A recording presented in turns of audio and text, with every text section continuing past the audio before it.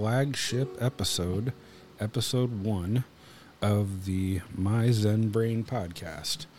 The podcast where I, your host, Andy, where I will talk to people about their experiences with my two areas of expertise, traumatic brain injury and alcoholism.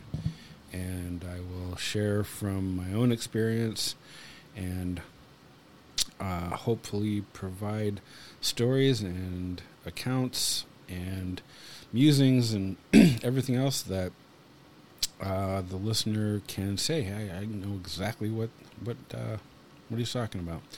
This podcast, I'm essentially employing one particular format of AA meetings, which is sharing your story. It's otherwise known as a speaker meeting. Sometimes this is referred to as telling your drunkalogue, which, in my opinion, is it's a term I've always disliked because it's kind of like the term alkathon, which is a very unfortunate name given to a 2-day AA festivity held on New Year's Eve here in town.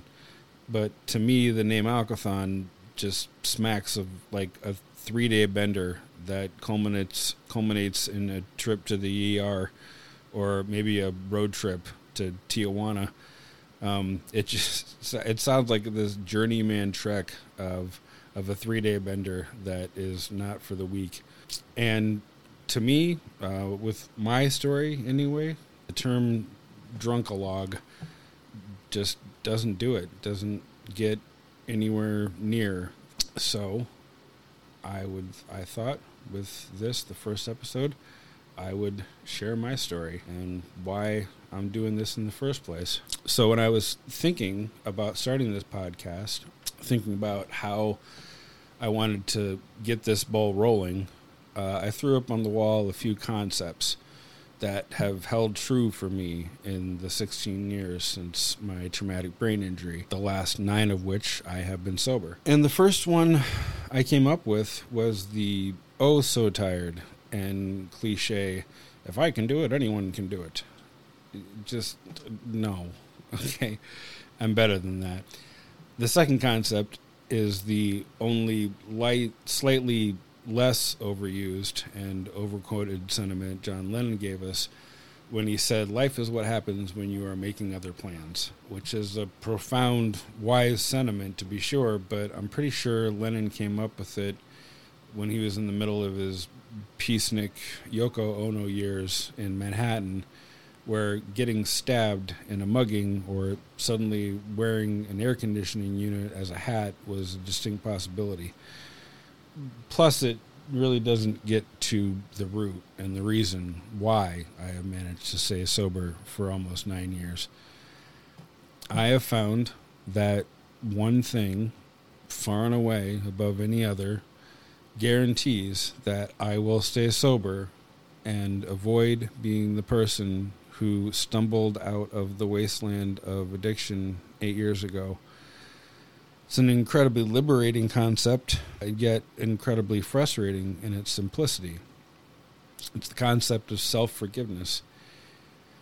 If I come at the experience of this life with a kind heart and an open mind and a peaceful spirit in my relationship to myself, others, and the world at large, I know that I will stay sober. And if I do the same thing tomorrow, I'll probably stay sober tomorrow too. I think that precisely because I went without a kind heart and an open mind for many years after I sustained the traumatic brain injury that almost killed me. Beginning in early summer 2005 and for years afterwards, I awoke every morning with the insidious twin demons of self-pity and self-loathing that had taken control of my mind, and they were giggling at the foot of my bed. And I rode their chariot of doom like my hair was on fire as it plummeted to the bottom of my pit. And I did it all without a concern or a care for anyone else or anything. Those in recovery who are truly committed to it realize that after we have forgiven ourselves for all of the horrible shit we did when we were drinking, when we leave it all behind and once and for all, we can begin the work of constructing a new life in sobriety. You hear people in the program, people say all the time, if you don't know the date of your last drink, you'll drink again. Or if you don't make going to meetings your singular priority, or you don't start your sobriety doing the 90 meetings in 90 days trip, or if you don't call your sponsor every day, then you'll drink again. And it's pretty much all bullshit. And don't get me wrong, these are admonishments that are frequently given to newcomers in the program, and the person giving the advice usually has their heart in the right place. But for the most part, all the newcomer in AA needs is welcoming smiles and sympathetic faces from people who know their plight all too well. When I was in treatment, my counselor frequently commented that I was, quote, working a good program, unquote. Over time, I realized that this meant that I was making the program of AA work for me. Over time, I've come to realize that Alcoholics Anonymous. Over time, I've come to realize that working the program my way is to find the parts of the program of Alcoholics Anonymous that work for me, and leaving the rest for the birds. I mean, don't get me wrong. This doesn't mean, well, I took that whole, never drinking thing and I altered it a little bit. Now I only drink on, Sundays. No, that's not what I'm talking about. And don't get me wrong. All those factors I mentioned before can be important, integral parts of working a good focused program. But for me, right out of the gate, it dawned on me that I had to forgive myself. And you can pursue all the tricks and hacks available to you in recovery, but if you don't fundamentally forgive yourself for all the selfish, manipulative, duplicitous bullshit that you committed when you were an active alcoholic, you don't stand a chance. But if you can do that, if you're able to muster enough mercy and clemency for the person you were when you were out there drinking, and this is the tricky part, if you can then set out the fragile, often perilous, meticulous task of building a life in sobriety, you can have that life. I've long thought that those in the program are quite fortunate in a twisted way to have AA meetings, because if someone regularly held my boss as a jack-off anonymous meetings, or my husband is a moron anonymous meetings, you'd have record turnout. I guess to you normies out there, this is just referred to as having friends, but even that situation of having and keeping friends can baffle the alcoholic new to sobriety, since chances are good that in our drinking and partying lives, before we hung them up, the friends we had weren't really friends. A drinking buddy will pick you up from the drunk tank the morning after you partied like rock stars, but they are conspicuously absent the moment you realize that maybe you were dancing with the devil and you should start thinking about getting sober. I had the further twisted good fortune of having the TBI, the traumatic brain injury, so I've had to forgive myself on a daily basis for 15 years for getting sick, so I'm used to that. And as with the bacterial meningitis, that led to my classification as a traumatic brain injury survivor. With alcoholism, it's literally something that just happened. But unlike the TBI, with alcoholism, there was something I could do about it. I fell ill in spring 2005. Budget constraints forced me out of my first professional writing gig. And for 4 years, I had served as the lone staff writer for a news weekly. I had been writing regularly in some capacity since I was 13 years old when I started keeping a journal. I had edited and contributed prose and poetry to my high school literary magazine. I had a stint writing product copy for an outdoor gear manufacturer I had worked for. So when I was hired at the News Weekly, it was a dream come true. The fact that I had to supplement my income with bartending only fed my perception, my self-perception, as the struggling writer making it work. I reported on the news at the city, state, national, and community levels. I wrote profiles. I reviewed bands and films. And the hobby that I'd started as a preteen was now my occupation. And I might as well have been writing for the Village Voice or the Chicago Reader. I was so into it. As a reporter, I learned about people, and I listened to their stories and told their stories to the world. And politicians and media stars, volunteers, cops, convicts, grieving war widows, community leaders. I documented the experience of all these capillaries of life, and I had entered my chosen field as an unpaid intern working for a small business. And so, in short, I had become a writer, quote unquote, and I had done it my way. So when the paper laid me off, I went full-time bartending, and my plan was to parlay that experience into another reporting job or a position in public relations or marketing or something akin. One night, I went to my bartending job with what an x-ray the day before had revealed to be the worst sinus infection my doctor had ever seen. I was popping Sudafed like sweethearts, and I soldiered through my shift at the bar, went home, ate some antibiotics, and hung my head over a steaming bowl of water. And that's the last thing I remember until about 3 weeks later, when my conscious mind came back online in the intensive care unit. Infected sinuses are pay dirt for bacterial meningitis cutis, and it turns out that the type of bacteria feasting on my prefrontal cortex was resistant to a lot of antibiotics. And the infection was able to make its way to the meninges of the brain, where it formed an abscess, which put enough pressure on my brain that my whole body pretty much started to just shut down, and I went into respiratory arrest. Meanwhile, a series of small strokes peppered my brain, and in the words of the neurosurgeon, I might as well have gone through the windshield of a car. One of the strokes severely damaged the optic nerve in my left eye, and the rest caused myriad deficiencies in the executive functions of memory, information processing speed, planning, anger and aggression, and impulse control. And most important, I guess, was my inability to resist short-term gratification at the expense of long-term goals.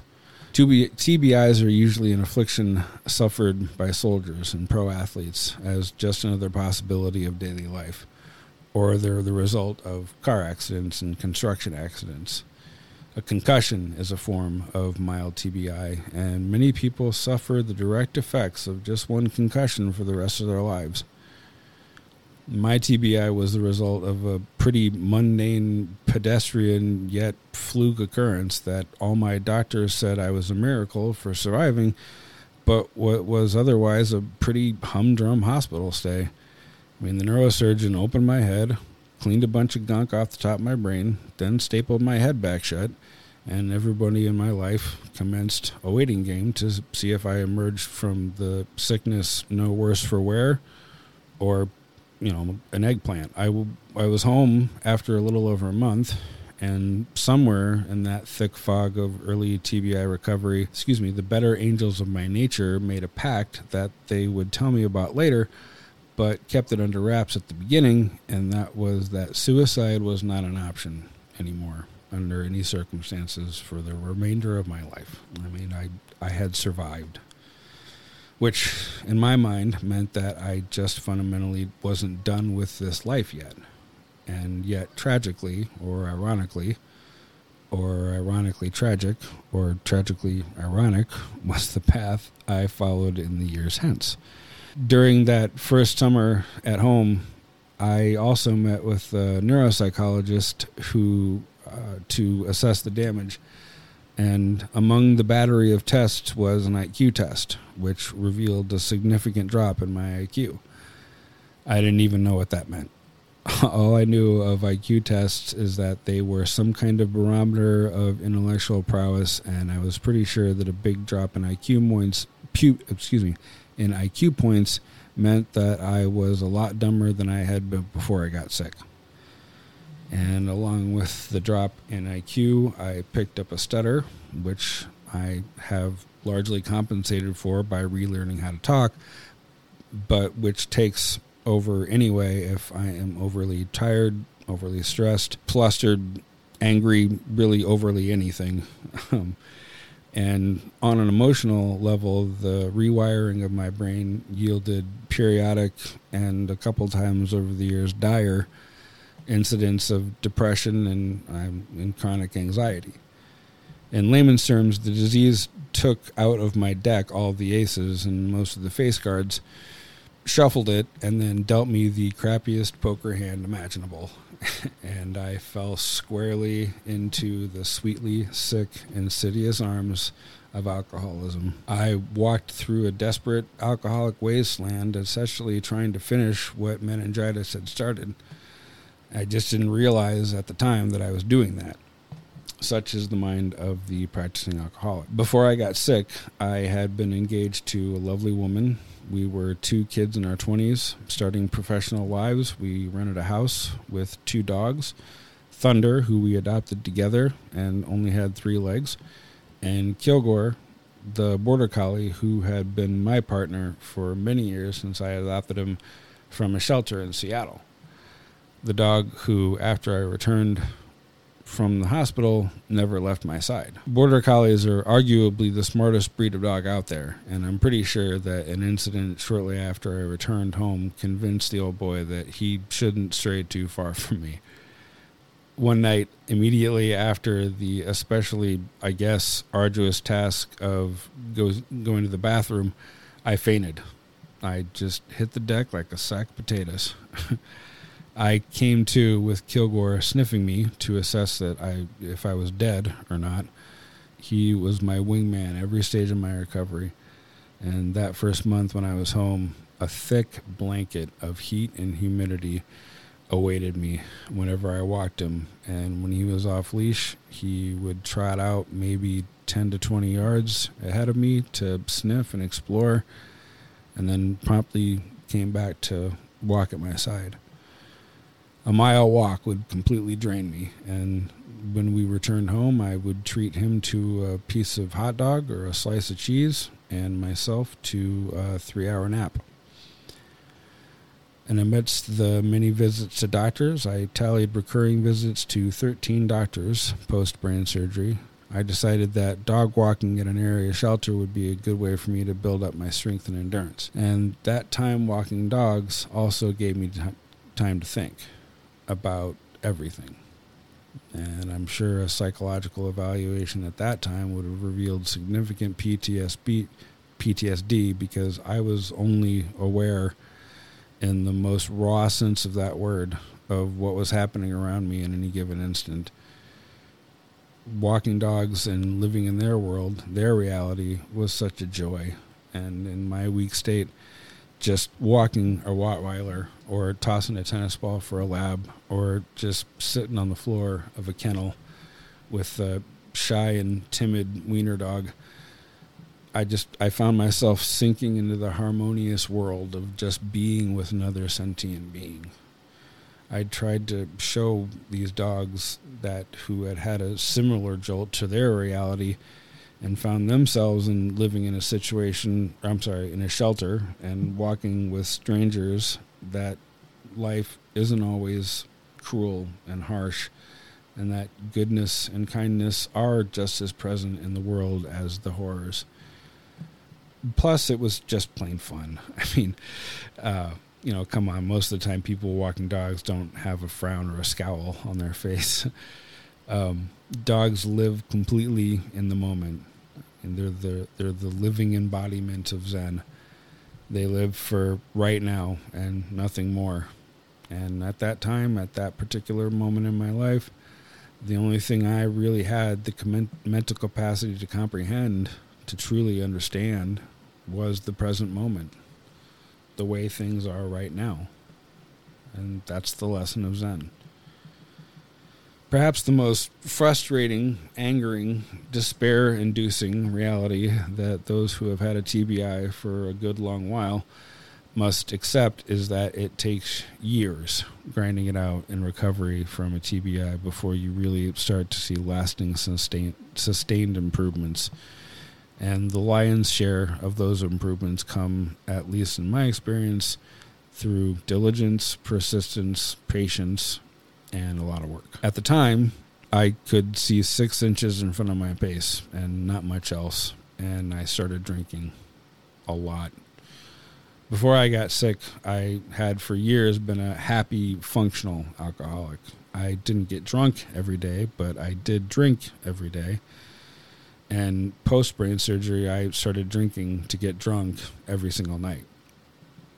6 months after I got sick, and after only a few couples counseling sessions, the lovely woman dumped me, and I moved into a janky little one-bedroom apartment where I rode out the next few years with my dog, the twins, self-pity and self-loathing, who seemed to be getting bigger every day, and my alcoholism just juiced up the demons like steroids. Instead of making sense of this new brain and of embarking on the long journey of figuring out what exactly it could and couldn't do now, I just threw in the towel. After that first meeting with the neuropsychologist, as highfalutin and as elitist as it sounds, and it does sound elitist, I had always taken pride in the fact that I rarely had to exert much effort to excel in school. Creative writing had come naturally to me since adolescence, and I was blessed with an above-average intellect that had resulted in a promising academic career that may have even led me to advanced degrees and sound financial prospects with not a whole lot of effort on my part. Instead, the Herculean task of learning who the new person I was post-TBI and what he was capable of off the table before I even gave it a chance. 8 years later, I was 10 days into an inpatient rehab program in O'Neill, Nebraska, when I had my first moment of clarity in which I realized how badly I had screwed my life up. Within the first 6 months of sobriety, I embraced the program of AA because I didn't have any other choice. I had given the old college try to obliterate my new brain, since as far as I was concerned, I hadn't asked for it, I didn't want it, and I certainly had absolutely no interest in living with it. So I would just try and take care of that last part myself. But as it turned out, I had something in common with millions of other AAers around the world, in that I was sick and tired of being sick and tired of myself, of my lot in life, and mostly of living without hope. The volunteer gig turned into a paid position at the shelter, and I spent those first few years living in that first janky apartment, working with dogs, escalating my alcohol consumption, and not much else. During that time, I met and dated, then moved in with a woman whom I met while working at that first animal care job. And I lived with her and her 3-year-old son, and eventually her preteen daughter. And meanwhile, I switched from the shelter to working overnights at a pet hotel, and she was just the enabler I needed. Working overnights meant that I rarely came into contact with more than a half a dozen people all day, and my alcoholism really kicked into 5th gear. I got drunk at family gatherings until I started to miss them altogether, and it was at that point that my parents had had enough and cut me out of their lives completely because they couldn't watch me destroy my own. Which in my alcoholic mind was just fine, since it ultimately meant that all I had to worry about was work and drinking and occasionally my girlfriend, who was coping with her own host of personal and emotional issues, making her no stranger to the drink herself at the time. But my drinking vastly outpaced hers. And eventually she had had enough of my antics. After I started drinking on my days off, of course, as soon as I woke up until late into the night. She kicked me out of our place and dropped most of my possessions on my parents' front porch. And already at the end of their rope, my parents informed me that I could either go to rehab on their dime or I was on my own. And just to give you an idea where I was at, I thought about it. I was at my bottom. I was completely defeated. I had literally nowhere else to go. And here were these people throwing me a life preserver, and I had to convince myself that maybe, just maybe, I wasn't a completely lost cause yet. Valley Hope operates multiple treatment facilities all over the country, and the founders chose O'Neill, I remain convinced, because of its solitude and because some sick bastard in the Valley Hope front office saw that O'Neill's slogan, "The Irish Capital of Nebraska," printed right there on the sign outside the town of 3,600 people, would make a great place for people to dry out. All kidding aside, I loved the resources and the counseling staff at Valley Hope. It was a great experience for me, and I owe you guys the world. So, yeah. Anyway, an alcoholic who finds themselves in O'Neill, where the biggest attraction is the 6-lane bowling alley, will often, as I did, have that moment of clarity where really been given all the time in the world to ponder what exactly they'd done to wind up here. When I graduated from the Valley Hope 28-day program, I faced two options. The first option was moving into my parents' basement at 37 years old, and the second was a 3/4 house, which is like a halfway house, but with fewer restrictions. So along with keeping up with your required anonymous meetings, whether it be AA, NA, Codependence Anonymous, you get the idea. You must have a job. You must mark your food in the communal kitchen with a Sharpie. You must adhere to a curfew and tend to weekly household chores like upkeep of the kitchen or mowing the yard. And when it came to TV time, it was first come, first served. So control of the remote on the TVs in the house was dictated by seniority.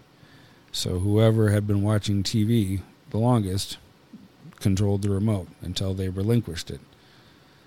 There was 2 TVs, and I had 10 roommates, all of them strangers. So I'm a pretty hardcore introvert to begin with, so I started reading a lot. Mainly biographies. Andy Andrews, in his biography speeches, talks about how when he was at the lowest point in his life, living on a pier, I believe, in Alabama, he got a library card and immersed himself in biographies. He wanted to understand the minds of successful people, because how many biographies have you read by the marginally competent and miserable failures? I graduated from Loyola University Chicago during the golden era of the Chicago Bulls pro basketball team, and I have become fascinated by their head coach, Phil Jackson, whose nickname was the Zen Master, and his seemingly flawless management of the huge presences of Michael Jordan and Scottie Pippen and Dennis Rodman. Jackson had somehow managed these 3 massive egos and parlayed them into many NBA championships.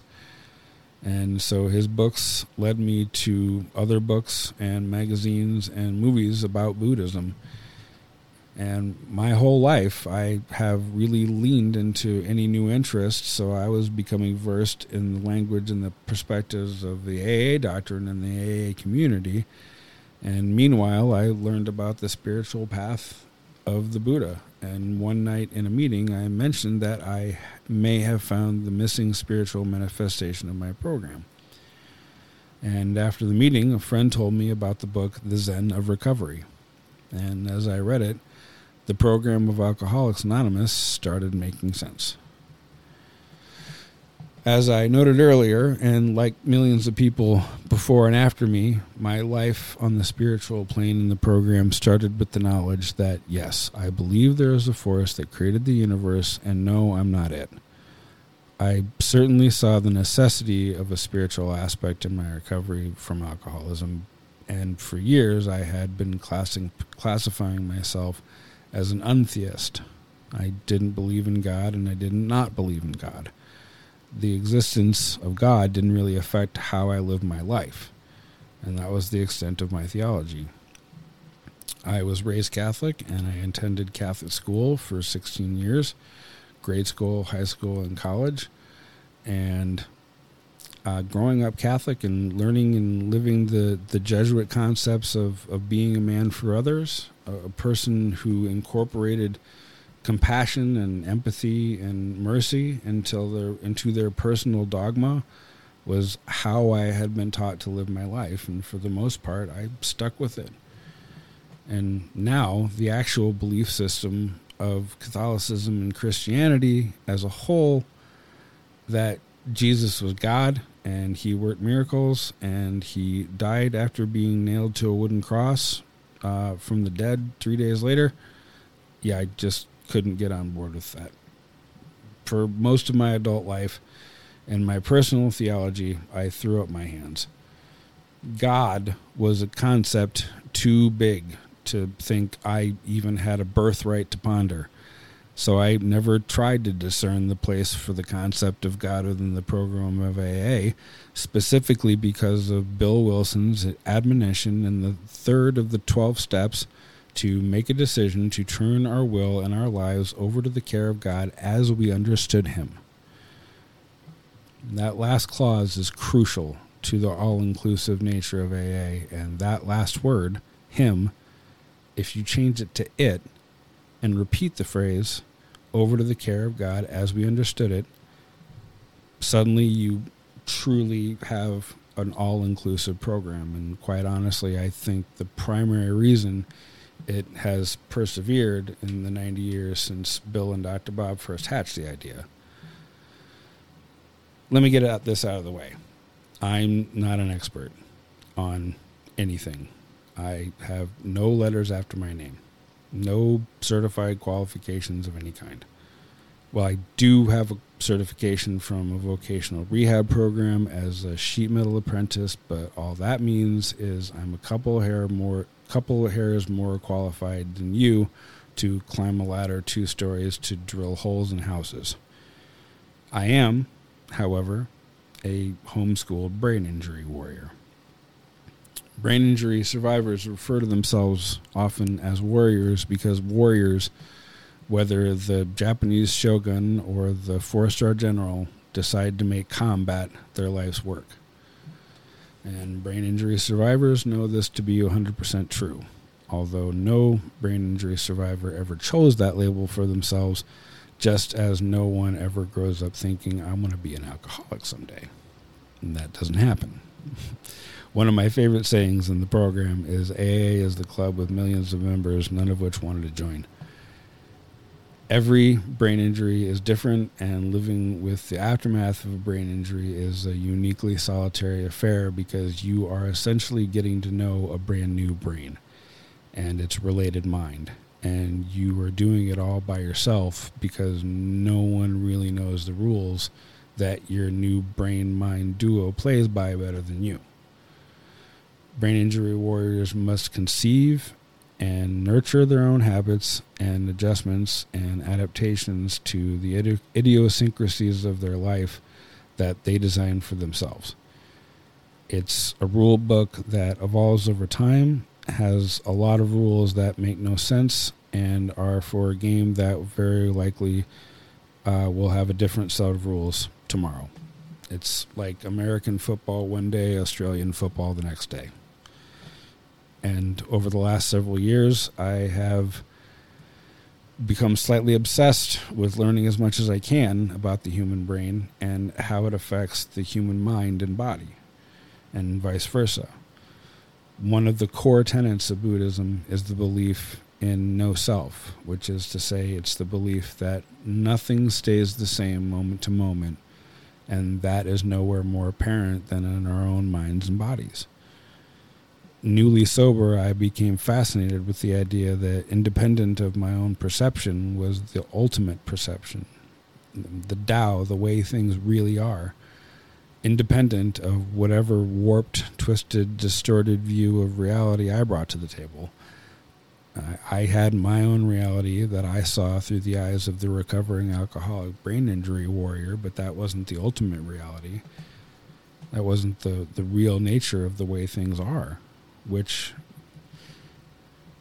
mirrors the Buddhist principle of right view. Right view means seeing reality and reacting to reality skillfully. So, newly sober and newly aware of how much suffering I had endured and subjected my loved ones to, I was thirsty for a way to make sense of it, to proceed now that I recognized it.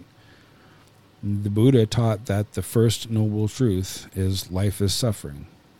And the second noble truth is that suffering is caused by desire. For nearly a decade, I had taken on the chin nearly every loss you can imagine possible in my life up till that point. I had a promising career ahead of me before this world took it away. I had a fiance, and the ordeal and aftermath of the sickness took her away. And my health, physical and mental, and meningitis took it away. I had my family, and alcoholism took them away. I had caused suffering in the lives of everyone around me, and I could not have cared less because I was consumed with the desire for numbness, the desire for oblivion. The third noble truth of Buddhism is that there is a way to end the desire that causes us suffering, and that way the Eightfold Path adheres to the simple idea that if we skillfully follow the middle way in 8 specific areas of our lives, like speech, conduct, livelihood, and effort, we will achieve happiness. We will not only see and recognize the beauty and poetry of this life, we will in fact be the beauty and the poetry of this life. Through various types of meditation, we honor the 3 jewels of Buddhism, which is the Buddha himself, the Dharma, or his teachings about the true nature of reality, and the Sangha, shorthand for a community of like-minded people. That first book, The Zen of Recovery, detailed how the 12 steps of AA were in fact in perfect sync with Buddhism, and that turned over the ignition on my spiritual journey. So shortly after I moved into the 3 Quarters house, around the time I read The Zen of Recovery, I moved into my own room, and I started meditating almost every day. My meditation altar was an upturned cardboard box with a candle on it. And I meditated, and I continued to go to AA meetings, and I started to acknowledge the presence of the elephant in the room that I wasn't thinking or talking about. During those 8 years, I spent awash in alcoholism. The thought of writing again was laughable. My mind had convinced me that because of the scrambled eggs I had for a brain now, I shouldn't even bother finding out. And the truth is, I was terrified that my circuitry had gone so haywire that what would come out was mediocrity or worse. To learn that meningitis had completely stolen the ability to make the written word into something amusing or informative or insightful again scared the holy crap out of me. I hadn't written more than a dozen pages since I got sick, because having that revelation that writing well was definitely not my bag anymore, that would have driven me into a pit so deep you don't come out of it. It swallows you. But I had to know if things were different now that I had willingly and thankfully given up booze. So I started writing a blog, and over time I found that not only can I still write, but in some ways I think I'm a better writer than I've ever been. And some of that comes with age, but a good chunk I owe to my water slide plunge into Hell's Kitchen and climbing back to health of mind and body. In ways that haven't even become clear yet, enduring the ordeal of the life I led immediately after the brain injury has yielded a perspective I would have never had otherwise.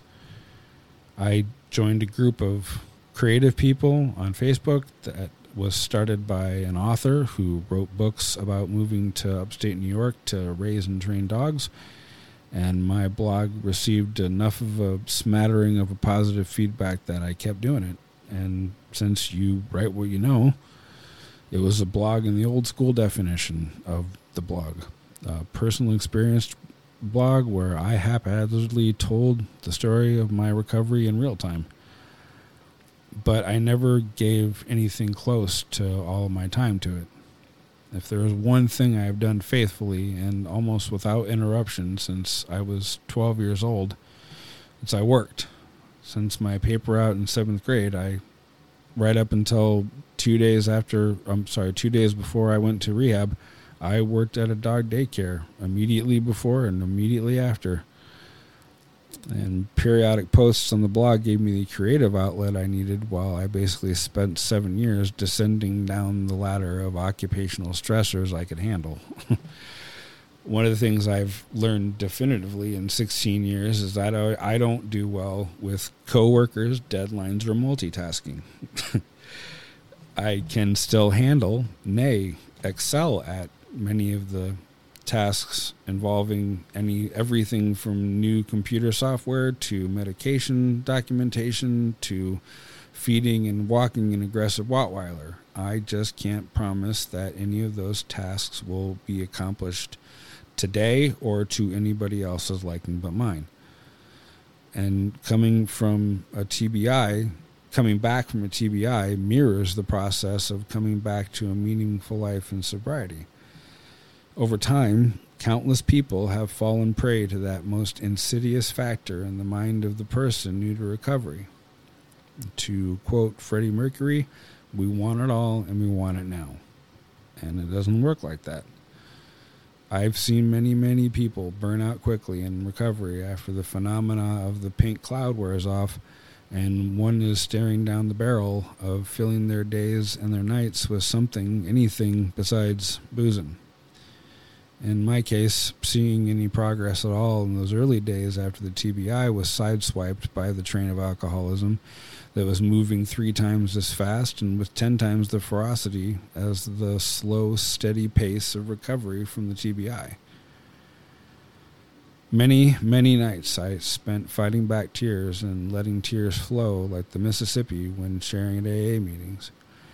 At first, I thought I just had years of pent-up emotions flowing out of me, but somewhere along the way, I learned that anxiety and depression often go hand in hand for the TBI survivor and the recovering alcoholic alike. Not only are we dealing with the expectations, reasonable and unreasonable alike, but all of them real, of therapists and our friends and our families and our coworkers, but we also have residual expectations of our former selves, and some of us even manage to convince ourselves that maybe, just maybe, we will someday get back to the person we were before our injury. I shed enough tears to drown an elephant, and I began to truly understand that recovery from the TBI and recovery from alcohol addiction are marathons, not sprints, and there is never an end to the race. Ever. after a year and a half at the Three Quarters House, I lived with the man I've known since we were freshmen in high school. In fact, it was him that I first got drunk with when we swiped a bottle of Dewar's Scotch from my parents' liquor cabinet. And he got sober when he was 19 years old, and I ran into him outside a meeting house 14 years later when I was still wet behind the ears in sobriety, and we rekindled the friendship that had ceased when we were in college, and he even served as my sponsor briefly before I moved in with him and after the Three Quarters House. So after a couple of years living with him, I met, courted, and then moved in with Kim, a woman 14 years my senior. Hey, the heart wants what the heart wants, okay? My reading obsession had stayed the same after the Three Quarters House, and I read The Case Against Sugar by Gary Tobes after Tobes did an interview on my favorite podcast. And that led to books like Grain Brain and Brain Maker and Spark, The Evolutionary New Science of Exercise in the Brain. And I began my quest to learn as much as I could about how nutrition, exercise, intermittent fasting, playing an instrument, meditation, and most importantly, connection to others benefits our brains and thus our minds. And as I read up on the brain itself, so too did I begin my journey learning about the mind. In Buddhist doctrine, we actually have 6 senses, not the usual 5. We have the usual 5, but we also have the mind. And the idea that the human brain and the human mind are vastly different things, and the illusory nature of the duality of our minds, and the belief that no one thing exists in and of itself, but instead everything and everyone are connected. All these concepts I found intriguing. So along with the books about the brain, I read books about the brain as it relates to the mind. I watched TED Talks that pertain to the brain and the mind. I even bought a digital piano after I saw a TED Talk about the positive effects of playing a musical instrument has on the brain. I had taken piano lessons for 7 years as a kid before I made one of the dumbest decisions of my life. And as I've exemplified, I have made quite a few. I quit piano to play freshman football when I got to high school. All the while, I was absorbing books about Buddhism and continuing a daily meditation practice. And I changed occupations twice more and was working as a janitor when that relationship ground to a halt. But my quest to learn about the brain and the mind were usurped by, once again, the need to make money, as switching out jobs 2 times meant also swallowing 2 pay cuts. But an idea I had started forming, the idea that I rename my blog and start a podcast. I wanted to tell other people in recovery from alcoholism and traumatic brain injury the things I was learning. I wanted to jumpstart the interviewing skills I had developed as a reporter and talk to other survivors and hear their stories and find out what they were doing to keep on keeping on. And most important, I wanted to prove to myself that I could still handle complicated tasks like absorbing and mastering the technical aspects of starting a podcast, like podcast providers and learning new software and learning about web hosts. And I wanted to prove to myself and to the world, I guess, that even though I was damaged goods and that I was not the idiot simpleton I had told myself of that I was every day, many times a day, as an active alcoholic. Meanwhile, I parlayed my experience as a caregiver from caring for dogs to caring for people last year when I started at an assisted living house for developmentally disabled adults. I still go to meetings, almost exclusively ones that have a Buddhist or meditation slant. I continue to devour books about Buddhism, nutrition, exercise, and the brain. And in my own life, largely thanks to the pandemic, I took on a daily exercise practice, a thrice daily meditation practice, and what is becoming a daily yoga practice. Not every day, but I'm getting there. I have accepted my mental deficiencies, incorporated my mental fragilities into my life, and really stabilized all this with my meditation practice. I stayed sober because I want to continue to progress physically and emotionally and mentally and spiritually, because, as Socrates said, an unexamined life is not worth living.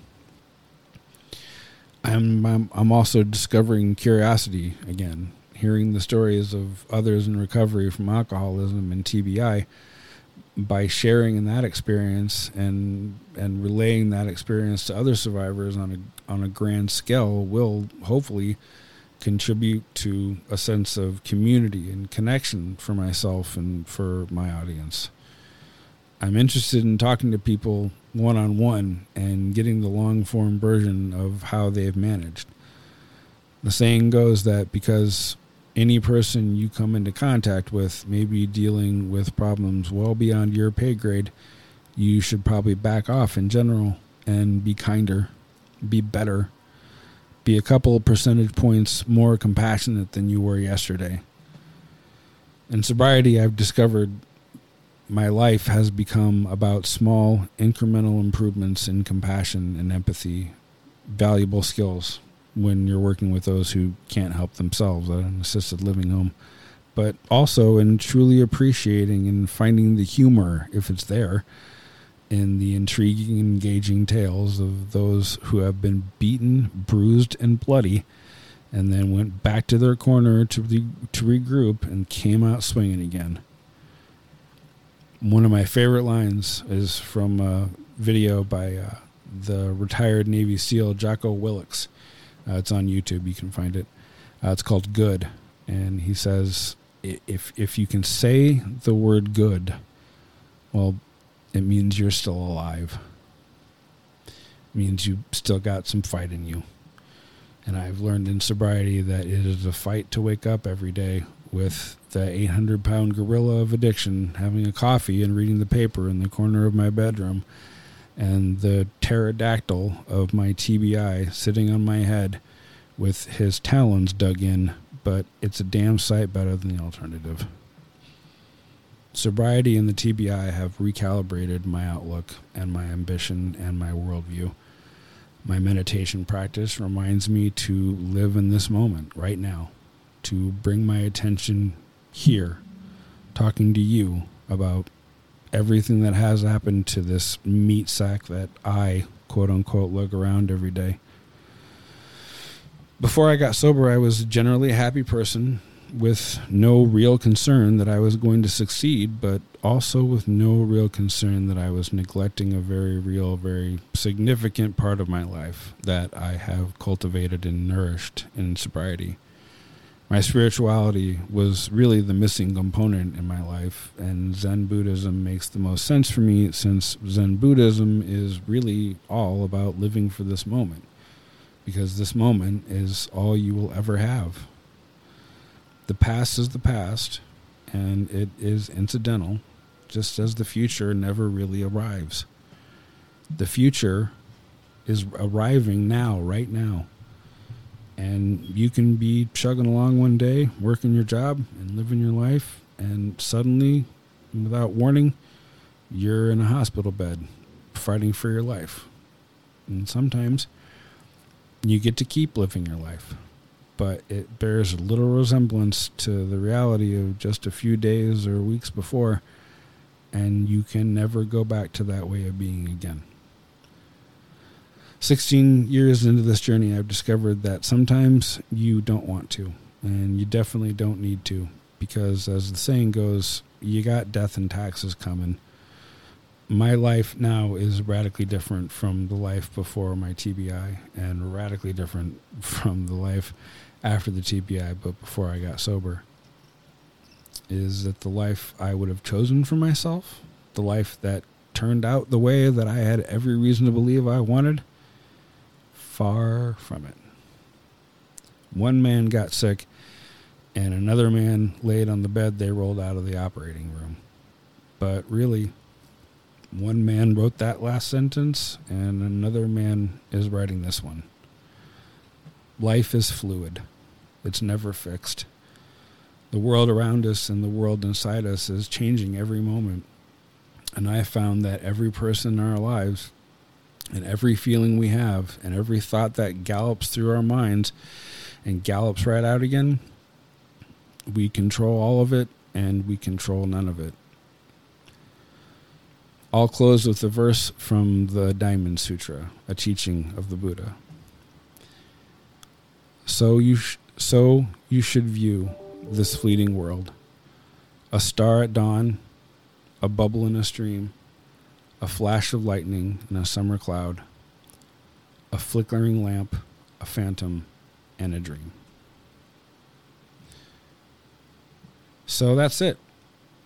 My script. So there you have it. I invite you to go to the My Zen Brain blog, which I have not been keeping up with at all in many months, but I will tend to in due time. I will eventually have articles and links to the TED Talk about musical instruments I mentioned, links to other articles, and eventually book reports on the stuff I have read so far that I think would be beneficial to those in recovery from TBI and alcoholism. Episode 2 is forthcoming, but I have been sitting on this audio gear for a few months now, so I figured I should get something out there to show the people that bought the audio gear that I am putting it to good use. And once again, thank you. Thank you for tuning in. And as the late Robin Williams says in my all-time favorite movie, Dead Poets Society, until next time, keep your head about you.